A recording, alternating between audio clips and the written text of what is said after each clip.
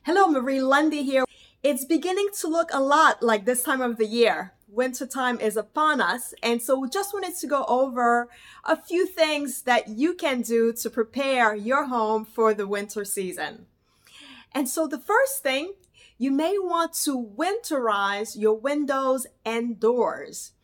And so it only takes a few minutes to get some caulking and go around the windows and your doors, maybe your front door, your back door. And that makes a world of a difference when it comes to keeping your house nice and warm. Also, if you have a fireplace, now is a good time to do a chimney sweep, get an inspection done before you start using the fireplace, right? And also very, very important, you want to keep your house warm at all times. Keep the heat on.